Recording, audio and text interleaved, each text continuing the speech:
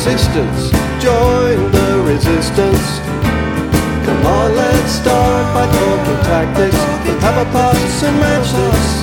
Here's how we practice. The lost art of conversation. David Jason. Hey everybody, welcome to Pop Culture Continuum. This is John Elliott. And this is Patrick Riccardi.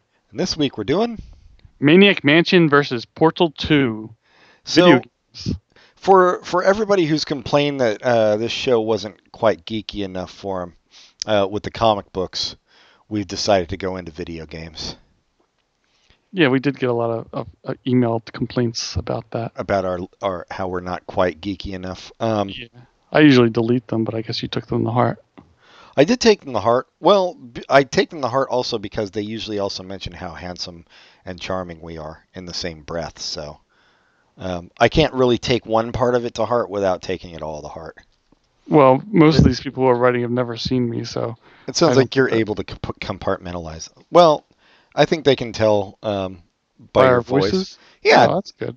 yeah, just like Orson Welles back in his War of the Worlds days. Everybody was in love with him. And then they saw him in the Ernest and Julio Gallo commercials, and their ideas were confirmed. Mm-hmm. He looked exactly the same in those two different times. Exactly. Surprisingly. Have you watched any of the Oh, Simpsons fish marathon? eyes. Well, I haven't because I don't have you FXX. don't have I don't FX. have cable. Yeah. I've had it on, and it's been fun. I have seasons 3 to 8 on DVD. So You know, I have season 1 something, and maybe up to 4 or 5, and then they changed the packaging, so it was no longer a rectangle box; it was a head, and I refused to get them anymore because they didn't fit together anymore. So I was like, why do that? So I haven't gotten any since then. let me give you a pro tip. Those episodes that come in the heads also come in rectangular boxes. You can order them that way. Really? Yeah. Go to Amazon. You can get them. Yeah. That must have changed because at the time I couldn't. I think when they initially came out, you couldn't, and then they were probably heard from a lot of whiny ass bitches like you, and they changed it. I've got all mine are rectangular boxes from. I think I have one head, which just annoys me, but the rest are rectangular. Yeah, I didn't like the heads. They're neat in the store, but that's about it because they had like the things sticking out, and anyway. Well, it's just weird, like especially for me where I've got like a DVD case where it kind of fucks up the flow of the look of it, you know? Yeah. But yeah, you're right. Having the DVDs makes it different, but it's kind of neat just to be able to turn it on and say, "Oh, this one, cool." No, I would love to have it, and I heard the app is amazing as well. But is the app out? I thought it was coming out the same day as. Oh, I didn't know that. Yeah. Do you have to pay for it? I don't know if you have to pay. No, I think you know what, I'm not sure. I believe it was free if you, but you have to put in like your FX, your like cable HBO. shit. Okay. Yeah. So they know that you have FXX. So yeah, I can't get the app either, which is a bunch of bullshit. No, Sorry. but no, I have not watched Sore it. subject. I would. Well, I think we talked about a little bit on Facebook. I think Homer at the Bat is where The Simpsons got great. I agree with you. There were some great episodes in the first and second season. Not so much the first. Actually, the camping episode in the first season was pretty good, which was fairly early.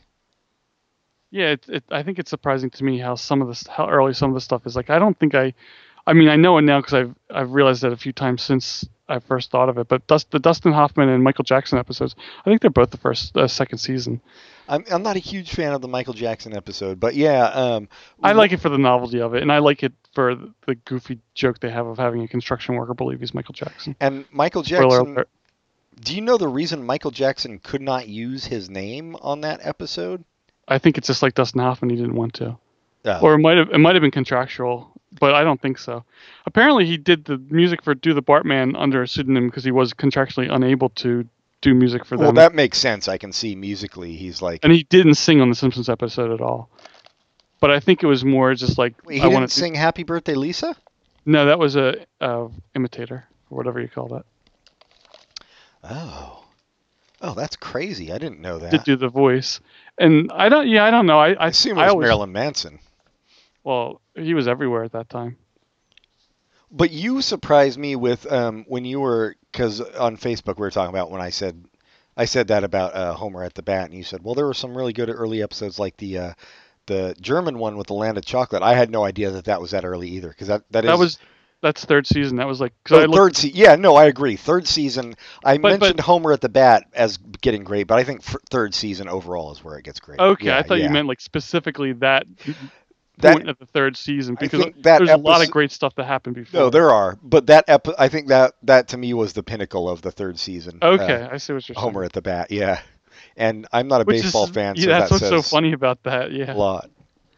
But did you read that the link I gave? I don't know if I gave it. Yeah, that's where I talked about. There's a history of that episode that somebody wrote. Yeah, I read it. That's why I commented on Homer at the Bat. Yeah, it was really interesting how it all came together, and how much of a kind of a sellout it really was, going by what the writers thought of it. And Harry Shearer really didn't like that episode because his character was so different, but it was still a great episode. It was, yeah. And that's the other thing. Well, this isn't really a Simpsons episode, but I don't like Matt Groening that much after reading some of the history. Like, I don't understand why he took his name off of the Critic episode. A Critic episode is a really funny episode. Yeah, after we talked about it recently on the show, and I was like, oh, that Critic episode. But when we talked about it, I was like, oh, yeah, there was a bunch of good shit on that episode. Actually. Yeah, and it's not a bad episode. So petty taking his name off of it. And I didn't think of this at the time. I just thought, well, that's stupid. Who cares? But it was also the fact that the guys who wrote the Critic had worked on The Simpsons for years and years and made it into such a hit. So, do a favor for a friend. It's not just doing it for the corporation or doing it for James Brooks. You're doing it for a couple guys who helped make your show awesome. So that's true. And what's wrong with doing a favor for James L. Brooks? Come on. Yeah. He got the fucker did broadcast news, Mary Tyler Moore. What do you? But anyway, so this season they're having a crossover with the Family Guy, and we'll see if he takes his name off of that. What? Oh, Simpsons Family Guy crossover. Yeah. I know people love it. I wish. I don't like Seth MacFarlane. There's something about his type of humor that doesn't appeal to me. We've talked about this before. I don't dislike him as much as you, and especially Family Guy, because I can take some Family Guy, but I can watch one episode and I'll laugh at some stuff, but if I try to watch two in a row, it's too much. It's terrible. So yeah, I'm not a big fan of his, but I'm not as big of a detractor as you are. So yeah. I might laugh at the jokes on The Simpsons, but I hope it doesn't go on too long. Yeah, I feel like Family Guy does the really cheap humor a lot. Like they rely on that. So they do, and they rely on something being funny because it's a pop culture reference from 25 years ago. Right. Which is, it could be funny, but it's not necessarily funny. I mean, that South Park send up of Family Guy was pretty much spot on. I didn't see it. Another fan I'm not really a show I'm not really a fan of, but you're also not a fan of not a show of that fan either. I'm not a show of that fan. But yeah, I think I don't know. That's lazy writing as well. That's the thing about it. It's lazy writing to me. The whole let's just reference something from pop culture because our audience will get that and they can wink wink. Oh, I remember that, but it's not humor. Yeah, another lazy thing they do is the fallback on a crude humor. I don't care for that. Yeah, that's what I mean. The cheap humor. Yeah. Yeah. But yeah, that's so. I consider crude humor cheap. I mean, obviously there's some that's funny, but I don't think that most of the time the way they use it on Family Guy it is. It's just shock humor for. Right. I don't mind crude humor when it might be cheap, but it's funny. Like It's Always Sunny has some crude humor that's hilarious. The League has some crude humor that's hilarious, and sometimes it's not. So I think it can be done well, but I think more times than not, Family Guy doesn't do it well. So this all ties in well to this episode about Maniac Mansions versus Portal 2. Exactly. Because sometimes when you play video games, you also watch TV at the same time with your dual HD TV setup. One wall has one wall has the other. And It's a good idea to switch back and forth because you don't want to get that burn in. Yeah, I mean, unless you're one of these welfare queens sucking off the government teat. We've all got two TVs at least in our living room. Right. I mean, two TVs, of course, but in the same room is what's important. Yeah. No, definitely. Yeah.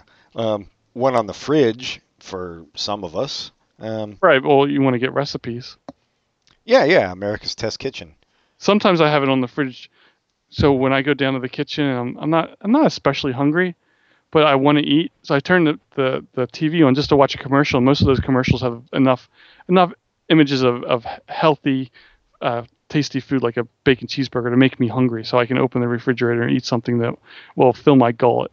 Yeah, that's one of the advantages of not being a poor drain on society piece of shit is that we eat even when we're not hungry. Mm-hmm. Yeah, as God intended.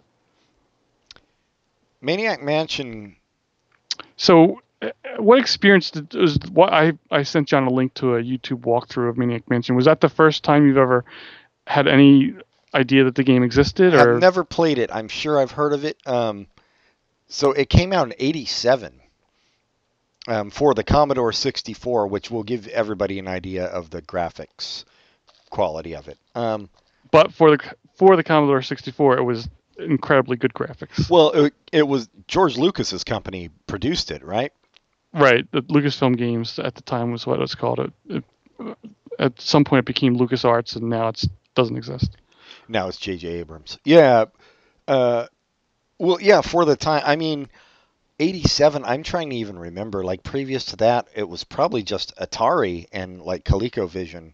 No. Previous to that, there was games like, what is it called? King's Quest, I think, Sierra games, where it was a similar idea to Maniac Mansion, where it's an adventure game and you're trying to solve puzzles, but instead of pointing and clicking, you're typing in, but the graphics are up at the same time. So yeah, this is a point and click game, but that King's Quest was also for PC, right? It wasn't like a gaming system.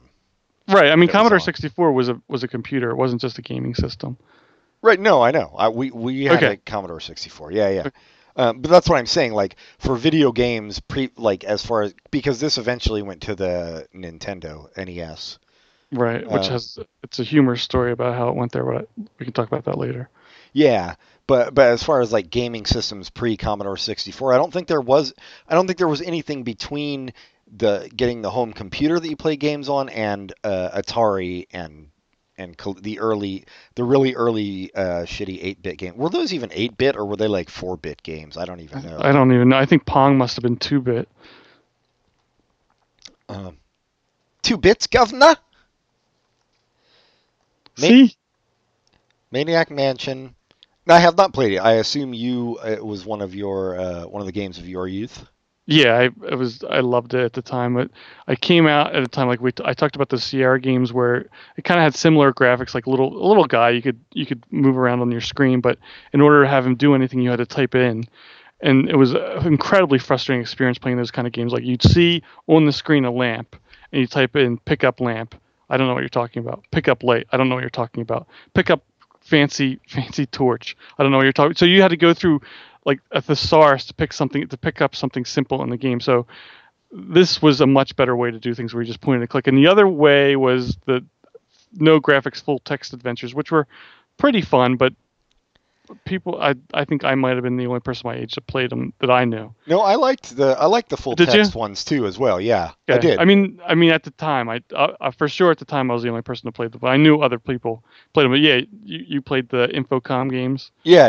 At this point in time, there's no way in hell I would play one, but I did enjoy them then. Yeah. It had its place, but this is like a couple of years after that, or about the. I mean, there's still text adventures coming out, but people were like, well, my screen has 16 colors. Why can't I use some of the colors? So Infocom was starting to put games out where they had pictures, but they didn't have moving graphics. They just had pictures so you could see what you were typing. Yeah. But anyway, so that's where this came from, where they came up with these puzzle ideas. They came up with the idea for the game where they wanted to have it set in a B movie, horror movie motif before they came up with how it was going to work. Oh, I was going to say it does have that B movie vibe to it for sure. Right, they came up with that first, and they had different ideas on what they were going to do in the game, but they didn't know it was going to be a full-on adventure game. So I think one of the writers of the game, Ron Gilbert, saw his cousin or somebody playing a Sierra game, and he's like, I like this, I just don't like the typing in part. So that's why they came up with what they came up with. Point and click. Yeah, and the other thing with those Sierra games was it was really, really easy to die. And Maniac Mansion changed that a little bit. You could still die, but it was a little like there's a game where if you picked up glass, you would bleed to death. So that kind of shit didn't happen in Maniac Mansion. If you died, you had to actually work at it. Well, all kinds of other shit happens in Maniac Mansion. Yes, it's a very absurd, funny game. That's it. The other thing I liked at the time. I liked the fact that it was, when you're a kid, it's like, oh, this looks really neat. Of course, it doesn't look neat now, but back then, this looks really neat. That was part of why I liked it, but also it has an absurd sense of humor that's really fun. Yeah, it's one of the, I mean, it's probably true that there's a lot of games like this now, and I just don't think about it. But this game, going through the walkthrough on it, I was like, oh, these people were stoners who came up with this shit. Because there's just like tentacles walking around, like sentient tentacles. And you can feed them tentacle chow, although that is not the preferred thing to feed anything on this game, which we should talk about because it's a weird commercial tie-in for video games early on. Do you want to tell people what? Well, I don't know, the Coke or what Pepsi, are you talking? Yeah, Pepsi. I would be really surprised if that was an intentional commercial tie-in. I would say that they drank Pepsi and they decided to put it in the game without getting any clearance. that very well could be. This is a time when I don't know how big the market for games were, but it was pretty tiny. But I don't know because I feel like marketing is always kind of ahead. Like it's not like there weren't already product tie-ins in movies and shit. Yeah, but you think about like 70s and 80s TV shows. Sometimes they had stuff in there, and it wasn't like they weren't getting paid for it. They just happened to have it in there to make it look more realistic. That's true, but a lot of times they also used like just the generic looking. Yeah, with a generic name, and I feel like product tie-ins were becoming a thing by '87 for sure. Like when was Mac and Me? I don't even remember. I agree. You might be right, but maybe video games were too small. This kind of video game was pretty tiny. It was just a bunch of nerds on Commodore 64s. It wasn't a huge market, so I mean, either way, I wouldn't be surprised either way. Mac and Me was '88, by the way, and I don't know why we haven't thought to do E.T. versus Mac and Me, but let's plan. I have never seen Mac and Me. Nor have I, but I would rather do E.T. versus that movie that just came out that was supposed to be this generation's E.T. Oh, that got roundly panned. I'm fine with that. I know well, it can't have a lower Rotten Tomatoes score than Mac and Me. That's what we should do. In fact, we'll do the current E.T. versus Mac and Me. Yeah. Do you remember the name of the current E.T.? I think it was C.E.T. C.E.T. Oh yeah, that makes sense. Damn. I know. I wish I could remember. It got like they really. Well, actually, they didn't promote it too much, I guess. I don't know. The parents on my Facebook seem to like it. So, Earth to Echo, is that what it was called? Yes, Earth to Echo. So So Mac and Me has a whopping 0% at Rotten Tomatoes. Oh, it's an old movie. What? I mean, it is. It's 88. So so that's why you're not going to get a lot of people review. If it was on there, it might get a 15% or 10%. Earth to Echo's at 49%, so that's not horrible. 39% of the audience like Mac and Me. There are 23 reviews for Mac and Me, and there are there's 113 for Earth to Echo. That's a good one. All right, Mac and Me versus Earth to Echo at some. Yeah, well, I guess we have to wait for Earth to Echo to come out on DVD. I know. I'm surprised it's not out yet because it really didn't do well. Anyway, back to Maniac Mansion. Maniac Mansion, yeah. So I do like that the insult in this game was Tuna Head. Yeah, I think originally it was Shithead, and Lucas is like, no, take that out. And sometimes when stuff gets censored like that, I don't like it, but in this case, I think it actually improved it. Yeah, Tuna Head's way funny. Well, Family Guy could learn a little something from that. Yeah, you have an absurd insult. It makes it funnier. Tuna Head is goofy and funny. Another thing that I really loved about the game, and I still loved it, and nobody ever copied it because I guess it's too complicated, but the game design is that at the start of the game you have to pick your characters that you're going to play Pick with, your character, yeah, which is kind of cool. and depending on what characters you pick, It affects decides the play.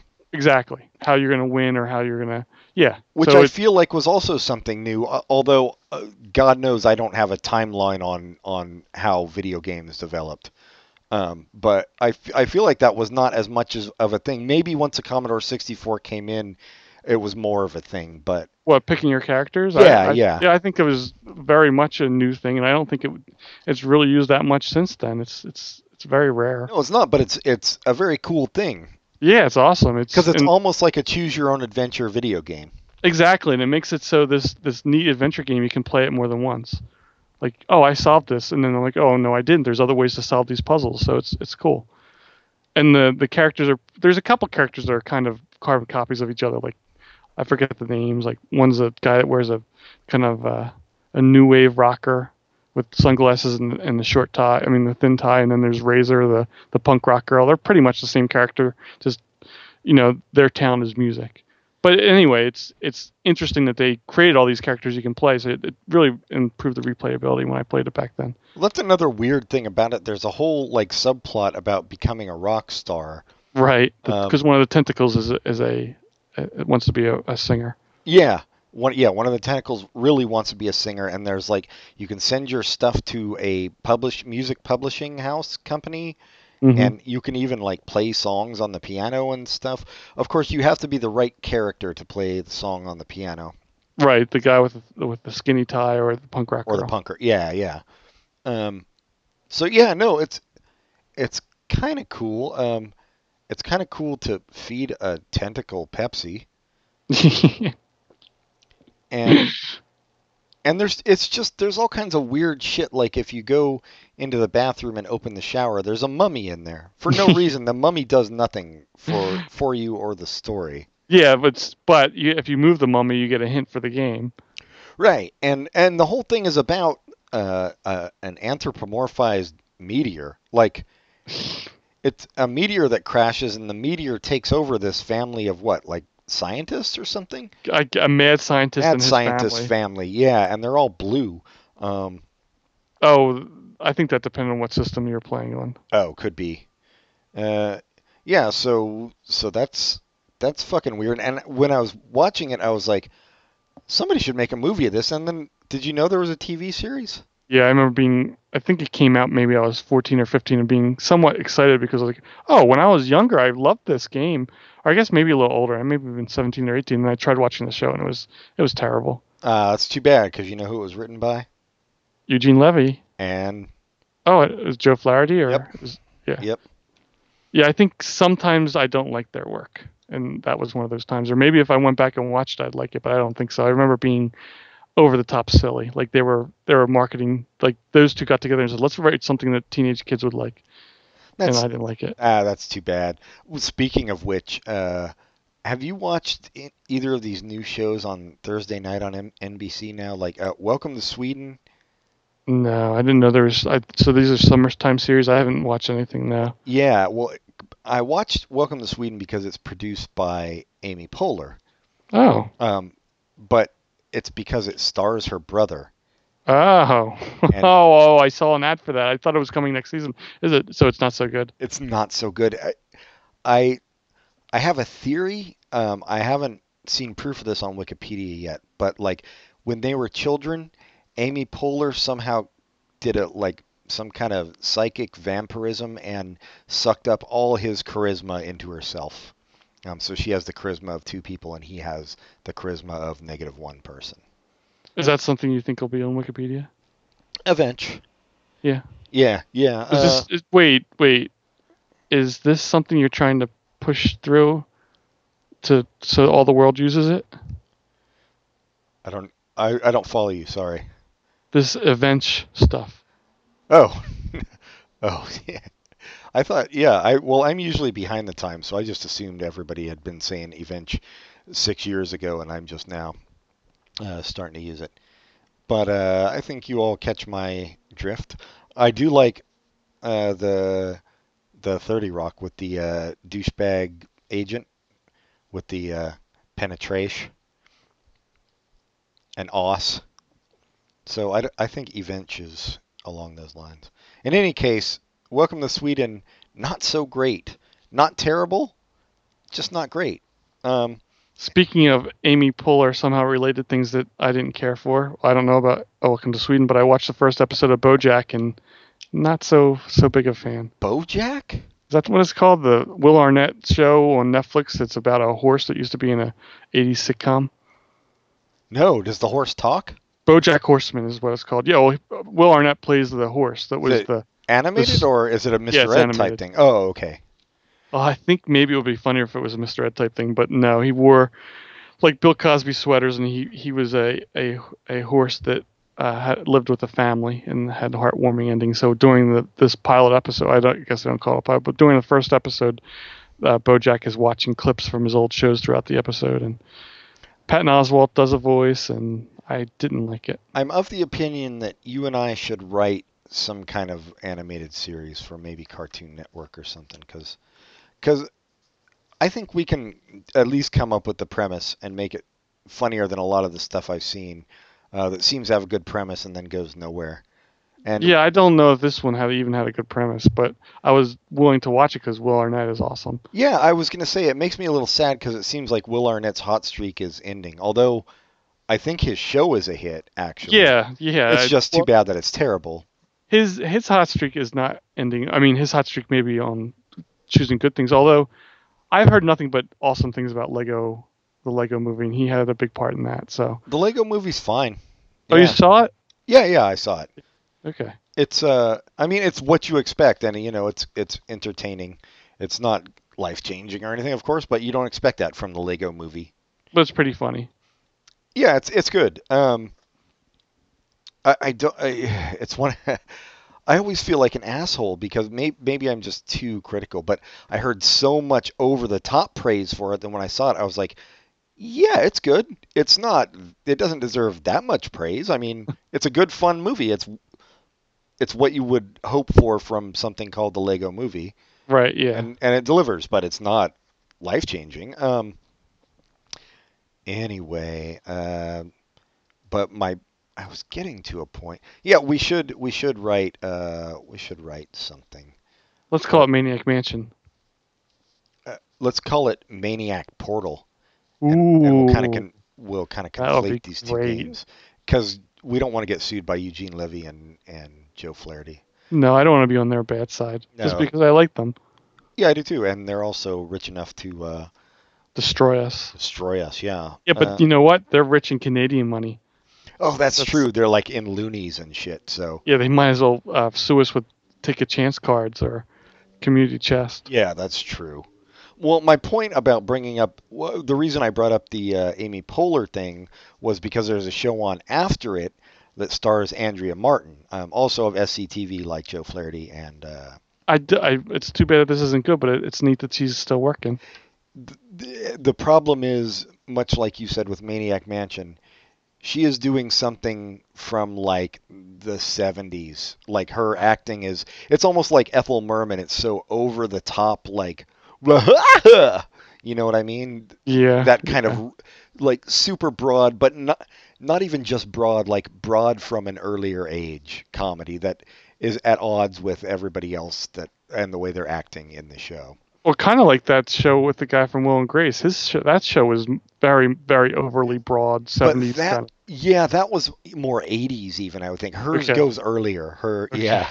So it's really jarring to watch. Not funny either, which doesn't help, but So you don't think either of these shows have a chance to break the fall schedule? maybe Welcome to Sweden because of the Amy Poehler connection. Only because of that, I'm thinking. I don't know how much pull she could possibly have, since Parks and Rec is an awesome show, and you and I both agree that it's probably the best sitcom on TV right now, maybe second to Brooklyn Nine-Nine, but it doesn't get boffo ratings. It just kind of sits there. But for NBC Thursday night, I think it's the king. So, but I think if they're going to kiss anybody's feet at this point, it's going to be Chris Pratt. Oh, true. But yeah, maybe they'll keep it on. But they got no Chris Pratt on their show if they don't have Amy Poehler. So yeah. you know. But yeah, it's too bad. It's got he's just so white bread that you don't care. I mean, because it's a cool premise. Like he marries a sweet. He was an accountant for all these celebrities back in New York. So you have celebrity cameos on it, like That's nice. A nice way to get that in. yeah, like goddamn Gene Simmons was on an episode, and Will Ferrell, and one of our faves, whose name I can't think of right now, Rashida Jones. Um, Oh, but he ends up moving to Sweden with his girlfriend, and it's kind of about the culture shock. But he just doesn't have quite enough to make it comedic. wow! Not only does he star in it, but he created it. Yeah, yeah, and Lena Olin's in it, who is you know an actress who's been around for a while, and as far as I know, is good. Um, and I had no idea it was Swedish, but Oh, so this is based on his life. oh, is it? Yeah, he moved to Sweden in 2006 along with his Swedish girlfriend. Oh, so maybe he just had a really boring life. He became a stand-up comedian there. Well, Maybe you have to be in Sweden to really get the jokes. perhaps I think they broadcast it in Sweden as well, I think and I in did read Sweden, that and Jodie Sweetin Family from Guy. yeah, Family Guy. They I broadcast it did in her. I did read that they broadcast this in Sweden live. So you're getting like the feed that was live the day before. Oh, for you're getting the Sweden. network feed, yeah. Right, right. So maybe that's another reason it's not as good. It's more of a live show. Yeah, well, I mean, and come on, becoming a stand-up comic in Sweden. What a How? country. Yeah, exactly. How difficult is that? It's like becoming a ninja in Croatia. You're probably the only one, and if you're not, you're definitely the best. Um, anyway, Maniac Mansion. Yes. What else to talk about? It's Well, there's all kinds of just little weird touches, like somebody puts a hamster in the microwave. Yeah, that's a weird Easter egg that you find by accident and it gets you killed, or can get you killed. I don't know if it necessarily does, but you kill the hamster, which is Well, it depends on what character you are, actually, if you kill the hamster or not, as well. oh, some guys, yeah, some characters won't go through with it. They Right. won't. They'll say that. Yeah, so That's cruel, yeah. it's a weird touch, but perfect for the age I was. It was, oh, that's really funny, or that's really funny that this guy won't do it. And So I just a think good idea of the tone of the game. yeah, it does give you an idea. There's risque jokes made by the nurse character in the game that are kind of sexy, but not so sexy that they're over the top and pornographic. So Yeah, which is unfortunate that they're not yeah, pornographic. you're hoping for some 8-bit sweet porn. The and there's multiple endings, depending on what you do. Like one of the endings, you can fly an Edsel into space. And I think that's something that no other game ever did a good job at. I mean, the multiple endings is one of the reasons that happens is because you can choose a bunch of different characters, but also because the way you solve puzzles. But most games, when you start playing the game, you're on the rails, and there's only one way to end the game. Even the sandbox games that came out, about I guess at this point 15 years ago or 2001. So Yeah, all the other multiple endings are you dying in different ways. right, but the open sandbox games where you can like in Grand Theft Auto where you can steal a car and go throughout the city and have fun doing that. The actual game of the game, there's only one thing that can happen. You can either succeed or so it's very binary. There's no other way for the game to go, and I think that's unfortunate. That's something I always thought a game would be more interesting if you could play a game and there could be branches where you could go this way, and if you make this decision, the game will do different things. And that's what this game does. I mean, it does it in a smaller way since it's a smaller game, and yeah. The other thing is production value on games in 1987 it was so much cheaper to make a game. So making multiple endings for a game in 1987 was an extra, I don't know, let's say extra $5,000, but now it's an extra $500,000, so it's not going to happen. Right. No, that's true. Yeah, it was. You're right. All the other games are very binary. This one's more octal or hexadecimal. No, I guess you're right about the product placement. The Wikipedia says it's the first game to do that. Well, I don't know why you guess I'm right since I assumed I was, but It's true. I yeah. assume you guessed you're right. I wonder if this game would be fun to play today. I guess it's nostalgic for me, but I've played it. I don't know, maybe in the last 5 or 6 years, and I enjoyed it. They've made online you can download like remakes of the game where it's more it's still the same graphics, but you don't have to deal with an emulator, which means you're not playing on a Commodore 64. You're playing on a virtual PC, and that's pretty neat that people like the game so much that they did that. And there was a sequel to this, which did away with most of the characters and did away with being able to choose what characters you played with, but added time travel, and it was semi-fun. And in that game, as you're playing it, there's a Commodore 64 in one of the characters' rooms, and if you turn that Commodore 64 and you can play Maniac Mansion inside the Day of the Tentacle, inside the sequel. Oh, that's nice. Yeah, so that was pretty interesting. I remember it was years after the game came out. Someone gave me a copy, and I played it. I was like, well, that's an interesting touch. But the Bernard character, who's a nerdy guy with glasses, is the only character who carried over into the new game, and he's voiced by the person who plays Les Nessman in WKRP in Cincinnati. Oh, Jimmy J.J. Walker. Mm-hmm. Yeah. Oh, that's awesome. Well, should we take a quick break? Let me talk a little bit about they ported it to NES, and they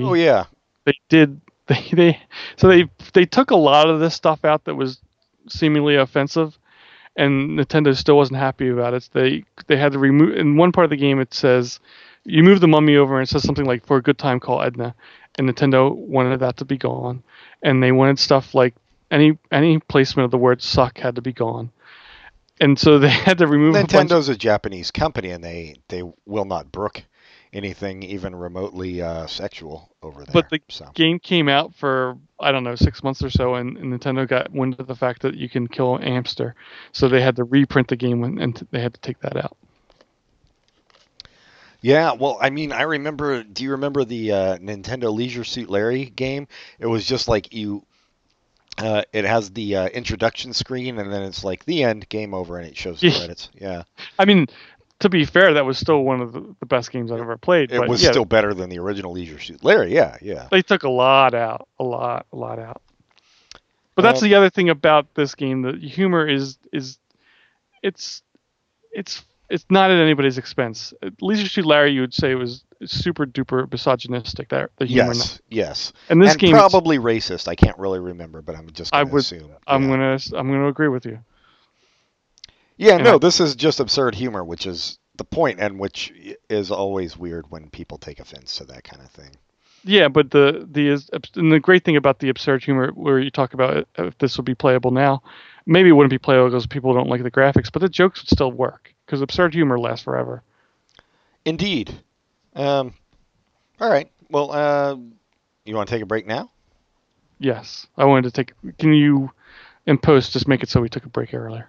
I will. I'll cut all that out. And good. We'll be right back, everybody.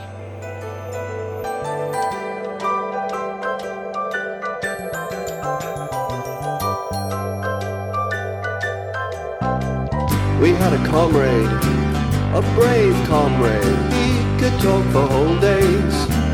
But then he tried to be a hero, tried talking about Shamiro to commuters wearing earphones. Oh, he almost died for conversation, hallucinations, good vibrations. Van Dyke Park's Greyhound racing, steeple chasing, the Reformation, transubstantiation, Bram Stoker's creation, the land of the Thracians, and right back to the start. It's gonna take some time and patience, but all the best things. And we're back. And now we're talking about Portal 2.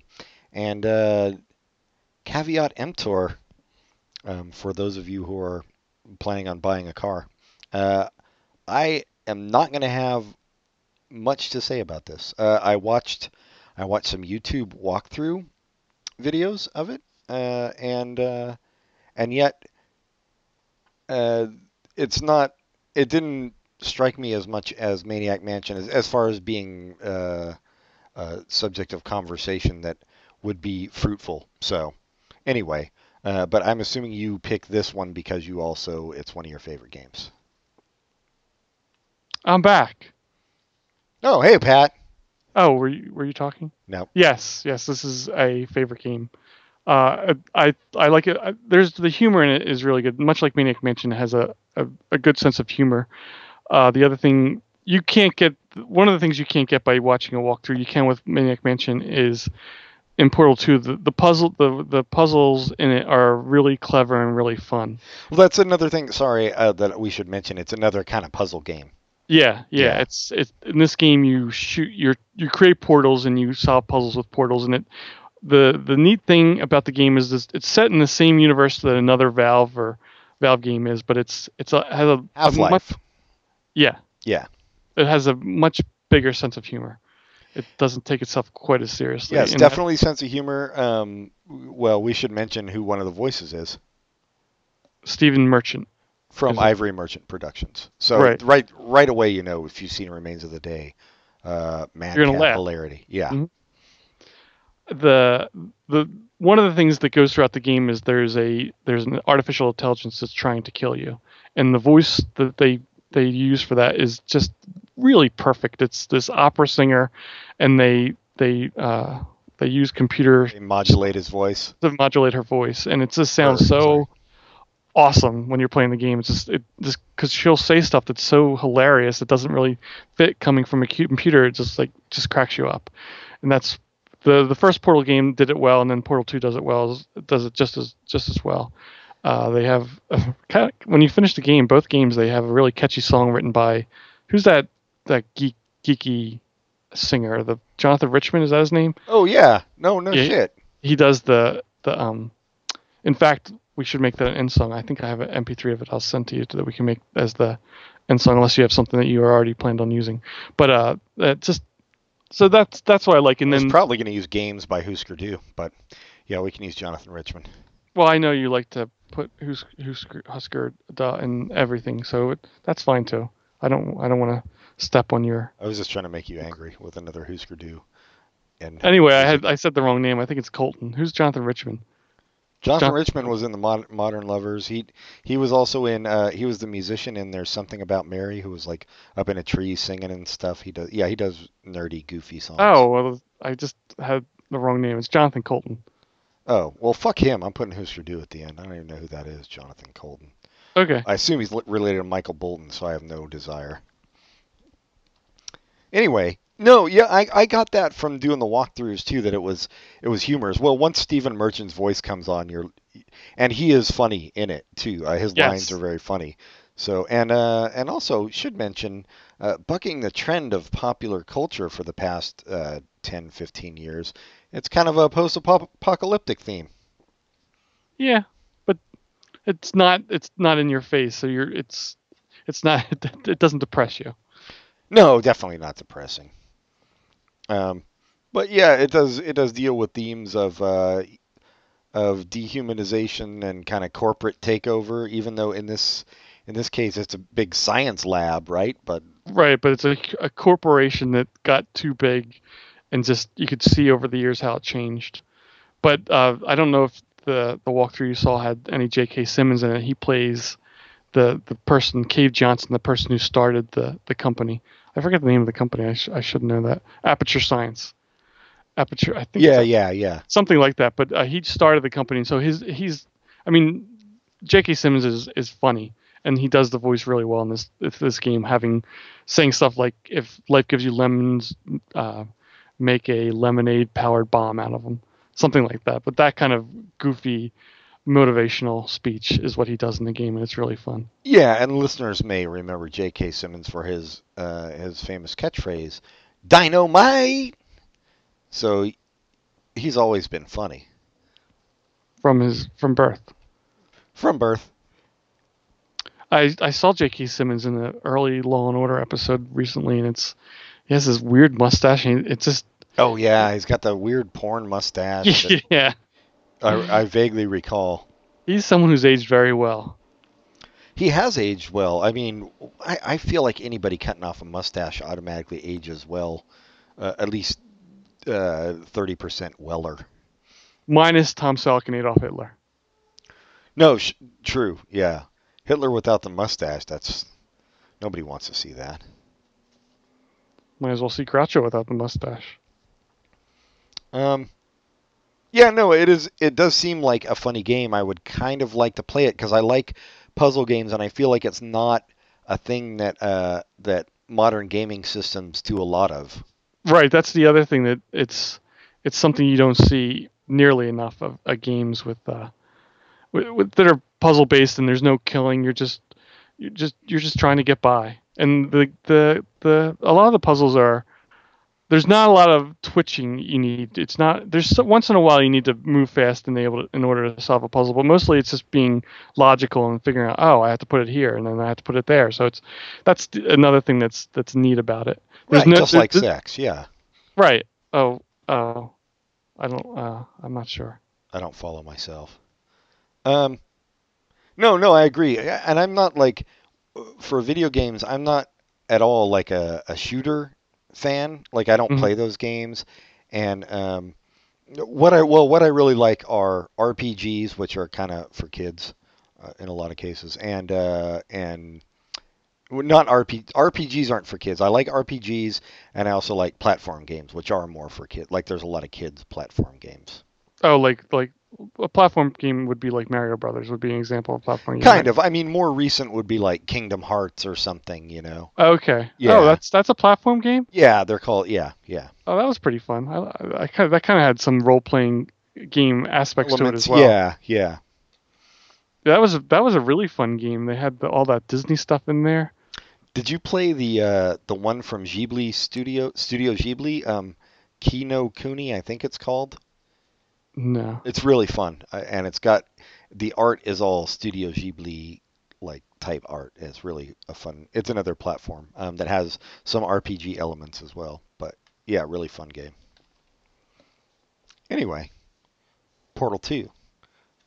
Also a fun game. So they link together. Is there a Portal 3? No, it probably won't come out for 15 years. They always take forever to come out with a third game. The second game took like 3 years, I think. Or Portal 1 was hardly even a game. It was more like a proof of concept. It was a very short game. And Portal 2 really wasn't that long either, but it was much longer than Portal 1. And is Portal 2 popular? Like, is it a popular? It was. I don't know how popular as far as how it sold. I think it sold pretty well. I mean, my nephews got it, so and they mostly get the games like Halo, so it's not like they're huge puzzle game people, but it was really highly reviewed, like with highly rated by reviewers. And yeah, well, I'm just surprised because, like I said, puzzle games are not a big thing in the gaming industry nowadays. Right, I think it has to be something special like this to it's get got anywhere. The wit and it's got a storyline too. So puzzle games are pretty popular from indie companies. Like if you go on the Xbox store, the PS3 store, where you can purchase stuff not on in disc, right. Online. There's a lot of puzzle stuff that way. But yeah, you're right. It's if you look at the top 10 sellers, they're not. There's like Left 4 Dead, like a zombie game will be there, and all the sports games, and then there's military reenactment games, but puzzle games aren't there. But yeah, that's the other thing about this. That the puzzles are so neat and well designed. And when you compare it to Maniac Mansion, it's like I don't know how to compare the graphics. They're so totally different. Well, yeah, it's like I don't even know Maniac Mansion, like Commodore 64. That wasn't 8-bit, but it might as well have been 16-bit. Who knows?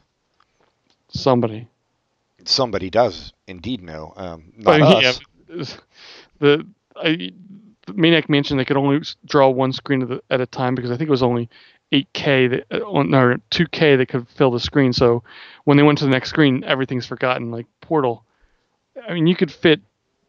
I don't even want to guess 3 million Maniac Mansions in Portal. Oh yeah, it's a whole world. Yeah, so it's different, and there's the whole the way games are different nowadays with not just that, but the music is all from like I think one of the songs is from the National, so it's a big deal to get the music together and the voice acting with Maniac Mansion. It's just nothing. You're reading the screen. Right. That's interesting too. I hadn't thought about that previously, but yeah, they do use a lot of like of popular artist songs in video games now, which I assume is one way for them to make money since they can't make it from record sales.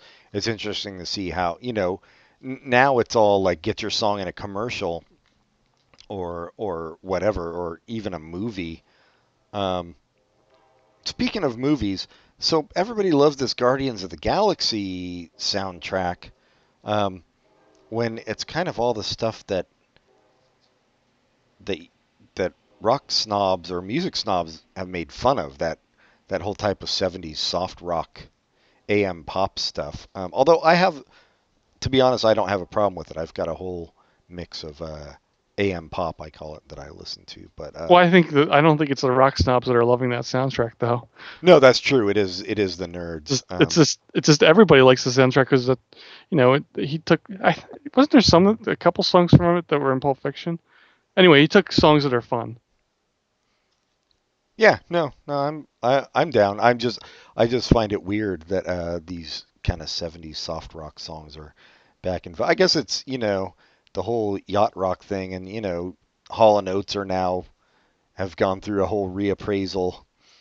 I still don't like them, but good for them for being reappraised. Yeah, I could do without the Fleetwood Mac reappraisal because I still think they suck. But yeah, no, I think for the longest time, if I heard a band's song in like a commercial or something, I was like, you fucking sellout pieces of shit. Whereas now I'm like, well, they have to make a living. Like that's just how it works nowadays. We've talked about this before, but when I've heard bands I like, when I heard that of Montreal song in I think Outback Steakhouse, I said that is so awesome. They're making lots of money. Good for them. Yeah, well, because the whole financial paradigm has changed, I think, in the music business. So you've got to change your thinking along with that, or I do. Although I do think it's a mistake sometimes because your song will no longer be remembered as, let's say, the of Montreal song, and it will be remembered as the Blooming Onion song. Well, because that's always that's been the problem. Yeah, that's always been the problem. Even with music videos, that was the problem. Where like I've got a song's evocative and it conjures up images in my own head, and then to see the video and it's not nearly as grand as I had pictured the song, and yeah, Right. Yeah. to a much greater extent with commercials, if you start associating it with a product, it's that's always been the problem with. That video is a good point. I mean, who thinks of the song "Take on Me" without thinking of the video? Yeah, no, exactly. I remember I saw Robin Hitchcock once, and it had to be, I'm going to say 88. And I remember, he always does a lot of banter between songs. I remember one of his lines was, remember back before MTV when we had this thing called Your Imagination? And I thought that was a good line. But yeah, it's a different world, as Lisa Bonet knows. As Lisa Bonet taught us, really. Yeah. Well, then she left us to let everyone else teach us. Yeah. Good old Cree Summer and Daryl. I don't know any character's name on that goddamn show. Although she was recently on an episode or two of Drunk History. Who, Lisa Bonet? Yeah, I was glad to see her get. I watched Drunk History for the first time the other day. I watched Charleston and Philadelphia. So every episode's a different city. Is that how they do that, or is that just the ones I saw? Yeah, no, that's how they do it. That's cool. Yeah, it's a fun show. Yeah, anyway, like I said, I do not have a lot to say about this game. But it looked fun, and I would probably buy it if it was like a PS3, 1999 greatest hits thing. It is PS3, so you got that. No, but if it's like one of the greatest hits for $20, if it's $40, that's just me. I can't imagine it's more than $20 at this point. It's been out for 4 years, so you could probably get it for $20. But yeah, I don't have much more to say. I like it. It's very similar to Maniac Mansion to me. And it has a sense of humor. It doesn't take anybody. It's not anybody else's expense. It's a fun game on its own rights. It's not misogynistic. It's not. Yeah, and it doesn't take itself super seriously. It's just fun. And it's cool that it's a puzzle game in the modern day, because I mean that was a really big genre for a while. Like you remember Myst and all that stuff for PC. Right. And I always liked it because you're using your brain to the extent that you can use your brain playing a video game. Definitely more so than a first-person shooter. Mm-hmm. Although this is first person. It is first person. Yeah, we should mention that as well. But it's done in a very cool way.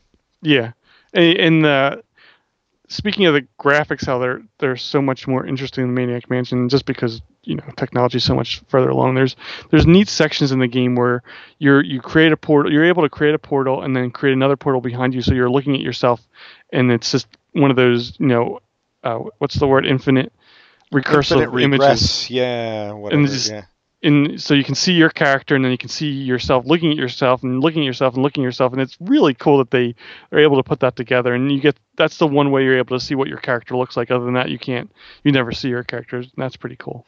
Can I say before anybody writes in to correct, infinite regress is actually a theological term talking about who created the universe and then who created God, and it's a ontological problem. I'm probably using ontological incorrectly. Cosmological problem is what I meant to say.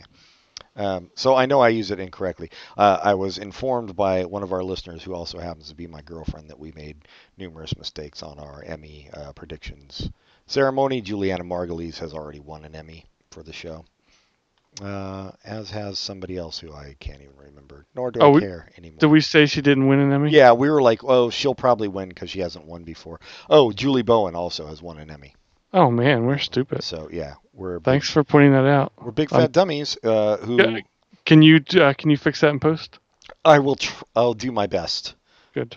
I mean, by fix that, I mean tell her to stop correcting us. I will. I already have. And by her, I mean Julie Bowen. I already have. Yeah, I think it's well. Speaking of PS3 greatest hits, so I went to Best Buy yesterday because I have no love for Best Buy, but it's a good place to go look at TVs. We're thinking of getting a new TV. Ooh, fancy. Well, one of ours is totally crapping out. So is it the video game one or the TV watching one? TV watching one. So right wall or left wall? This one, well, for us, we keep our TV watching one on the right wall. Okay. Yeah. That's interesting.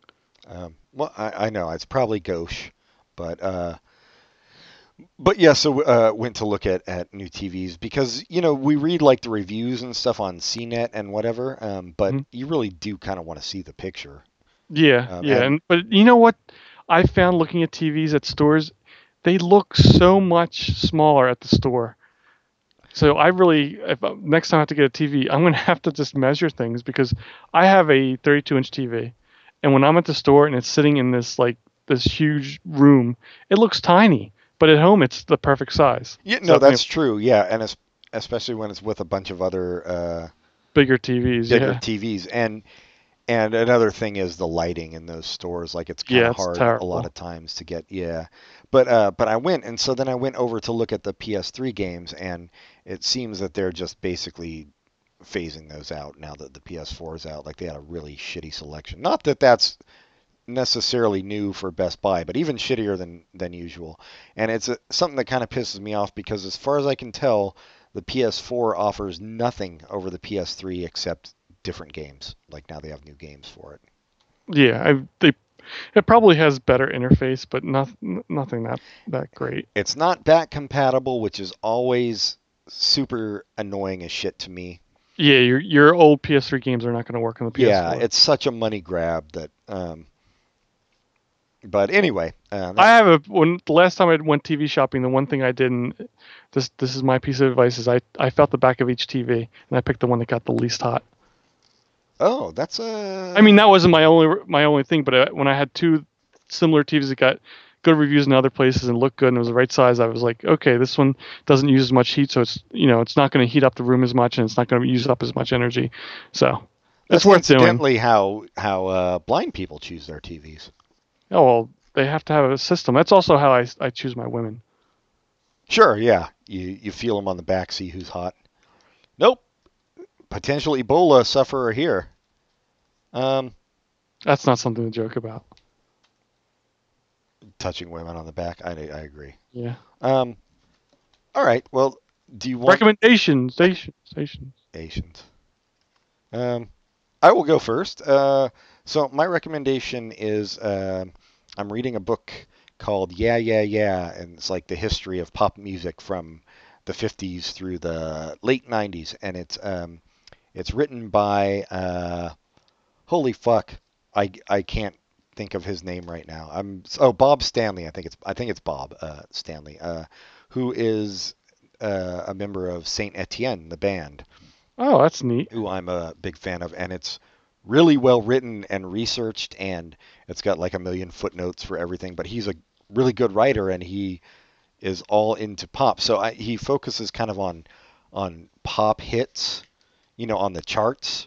Hmm. But it's also interesting because he's from Britain, and they have a slightly different charts than we have here, like what makes it onto the charts there. So it's a very cool history, and it's like 700 something pages long. So it's not like some little dumb rock star's vanity project. He's a legit writer, and it's a really fun book. And secondly, I would like to recommend, even though I've only watched one episode, I've seen them all before, but so far, because I bought it at a used bookstore for $9, the Young Ones, the BBC series from the 80s, kind of the beginning of the alternative comedy thing in Britain. That's a great find. I loved that show on MTV. I used to, Yeah, same here. but I don't remember it at all. It's just one of those things I'd watch late at night, and it stuck with me that I liked it, and it's the characters and the actors, like what they look like, I remember, but I don't remember any stories aside from a sandwich landing in a room. So I don't remember it really well. So that's nice to watch, and that it still holds up. Yeah, I mean, I don't know how well it actually holds up. I mean, it's funny, don't get me wrong, and it's very clever and bizarre. I Uh-huh. just like the absurdity of it more than anything. Like the jokes are a little still kind of vaudeville-ish, some of them, but overall I am enjoying it. So, and those are my recommendations. I have one recommendation is just reaffirming something you recommended, and a new recommendation. First is Boyhood.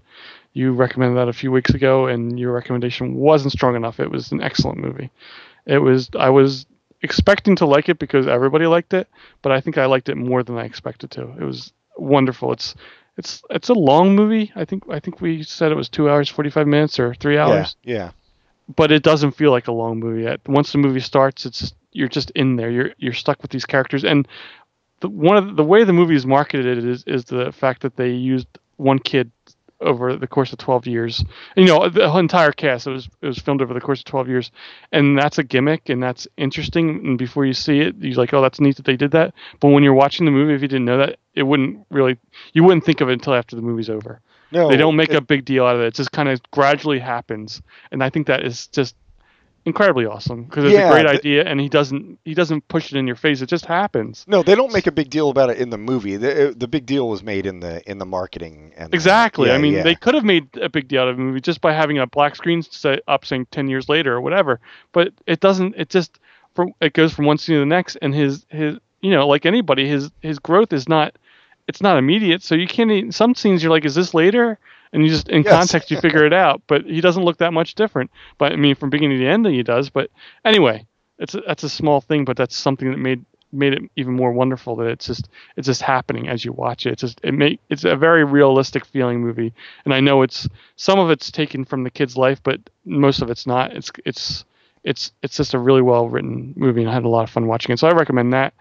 And my second recommendation is a Comedy Central show called Nathan for You, and that is really, really funny. Have you watched that? No, I've heard about it. It's where he's kind of Andy Kaufman-esque.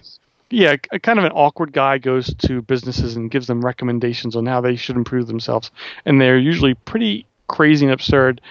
And what I wasn't sure about when I first started watching is I thought maybe I'd feel bad for the people he's dealing with, and I do feel a little bit bad for the businesses because I don't understand why they're taking his advice, because it's not good advice. Like, one thing is using poo flavored frozen yogurt at a frozen yogurt place, and that's the first episode. And I think he purposely started off really broad because that's the only way Comedy Central would take It's it. going After to that, take it, right? yeah, after that, it's not nearly as bad as The that. But network that did Shark Week, yeah, it's not But- surprising.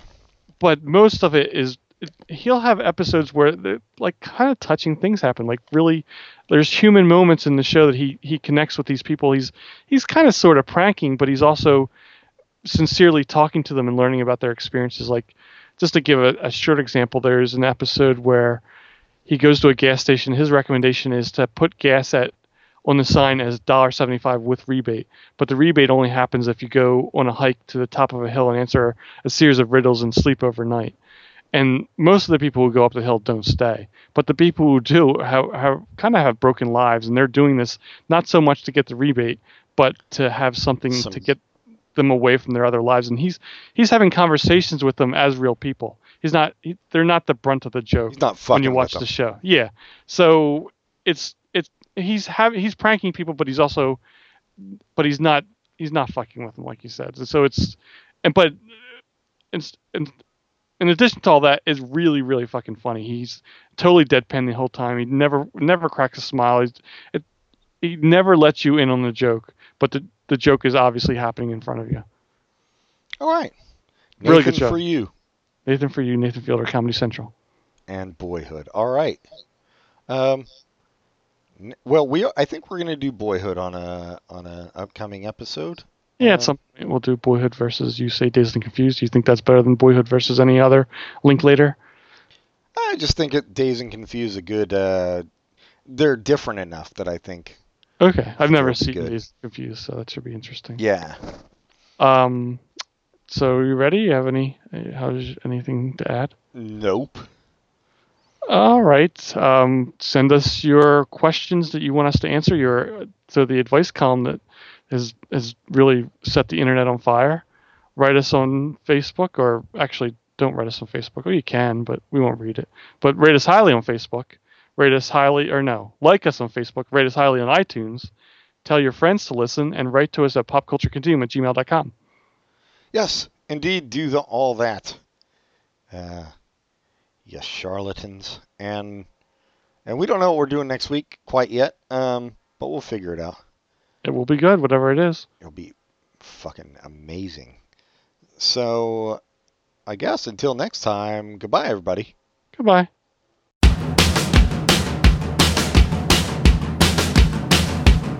Well, you can play my game if you just tell me your name.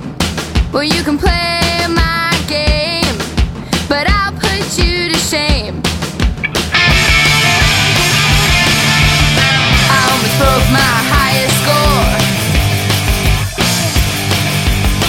when you walked through that door. I lost the game and you're to blame. I could have been in a Hall of Fame. Well, you can play my game if you just tell me your name. Well, you can play my game, but I'll put you to shame. Well, you can play my game if you just tell me your name. Well, you can play my game, but I'll put you to shame. Let's hit ball, we don't need a court. Just you and me, baby, full contact sport. And there's no ref to tell us to stop, so we can play until we drop. Well, you can play my game if you just tell me your name. Well, you can play my game, but I'll put you to shame. Well, you can play my game if you just tell me your name. Well, you can play my game, but I'll put you to shame.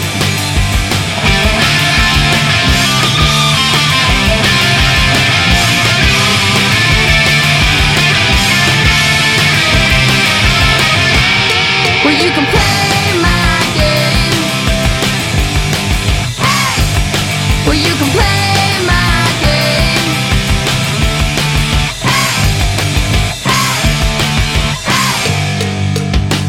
I'll let you flip my flipper if you let me unzip your zipper. Come on, let's put 10 more rounds.